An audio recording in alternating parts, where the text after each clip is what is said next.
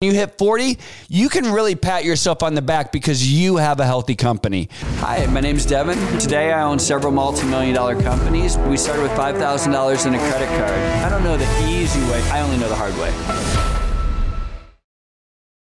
Hey everyone, welcome to the Whiteboard Entrepreneur Podcast, where I give straightforward advice to fuel the entrepreneur in all of us. I'm Devin Dickinson, and today I want to explain the rule of 40s. And so a lot of you guys have heard this terminology before. The rule of 40s is commonly coined and used in the SaaS industry, software as a service, SaaS. The SaaS industry loves to see companies that meet the rule of 40s. But I'm going to tell you, I think this really applies to you, whether you're a SaaS company or any type of growth company. And the reason I think this is important is because we all struggle with the idea of growth versus profitability, profitability. And people are always like, geez, I wish there was some type of a formula that could tell me if I'm succeeding or not, because sometimes my growth excels, but my profitability goes down. Or I take more profit, but I notice that my growth starts to decelerate. And what's the balance? How do you calculate that? Well, that's, all these really smart people and these really smart investors came up with the rule of 40. And what it means is basically you take whatever your percentage growth is plus your percentage profit, add those together. And as long as it equals over 40, you're doing good. You meet the rule of 40s. And so I like to think about this and I apply this to my various companies. And we say, well, there's going to be different years, right? Some years you're kind of growing really fast, right? So maybe that year you're investing more in sales and marketing and research and development so that you grow your top line. And let's say you have 30% growth and that's awesome, right? But you only have 10% bottom line. And you're like going, golly, I don't feel like that's that good. Well, again, you had 30% growth, 10% bottom line, rule of 40s. That's a very good, healthy, growing company.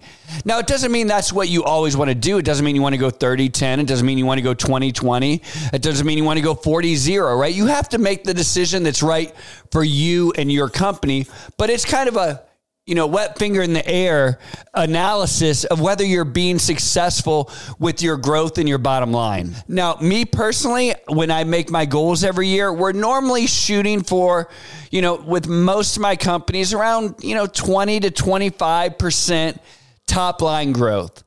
And then I like to have somewhere between 20 and 25% bottom line profit.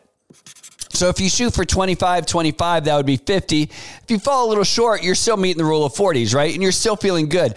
I personally don't like to have one side too lopsided. I don't like to have, 35% bottom line, 5% growth, because I want my companies to always be growing. But I'm opposite a lot of people where there's a lot of investors and a lot of companies that literally are just looking to grow that top line and are not so worried about the bottom line. So they're very happy to take, 40% and zero, or sometimes 50% and negative, right? And they say, well, gosh, I'll take 50% growth and lose 10% every year and still meet the rule of 40s. And, we're a high growth company. And that may work sometimes when you have outside investment or you're startups and you're funded in various different ways. But for most companies that are family owned, family run, don't have outside investment, I think if you shoot for that about 20 and 20, you're going to be really happy with the long term. I mean, heck, if you grow 10% year over year for the next, 30, 40 years of your life, they'll write a book about you, right? So if you go 20% top line as a goal, 20% bottom line, you're going to be feeling really good about your company when you hit those numbers. Like I said, you got some wiggle room either way, but if you add those together and you hit 40, you can really pat yourself on the back because you have a healthy company. So listen, if you take this advice, you apply this, go and look at your numbers. If you start looking at that and start making your goals, like I said, 2020 or whatever that is, but at 40 or better every year, you're going to be really happy you did. I'm Devin. This is Whiteboard Entrepreneur, and I know this will help.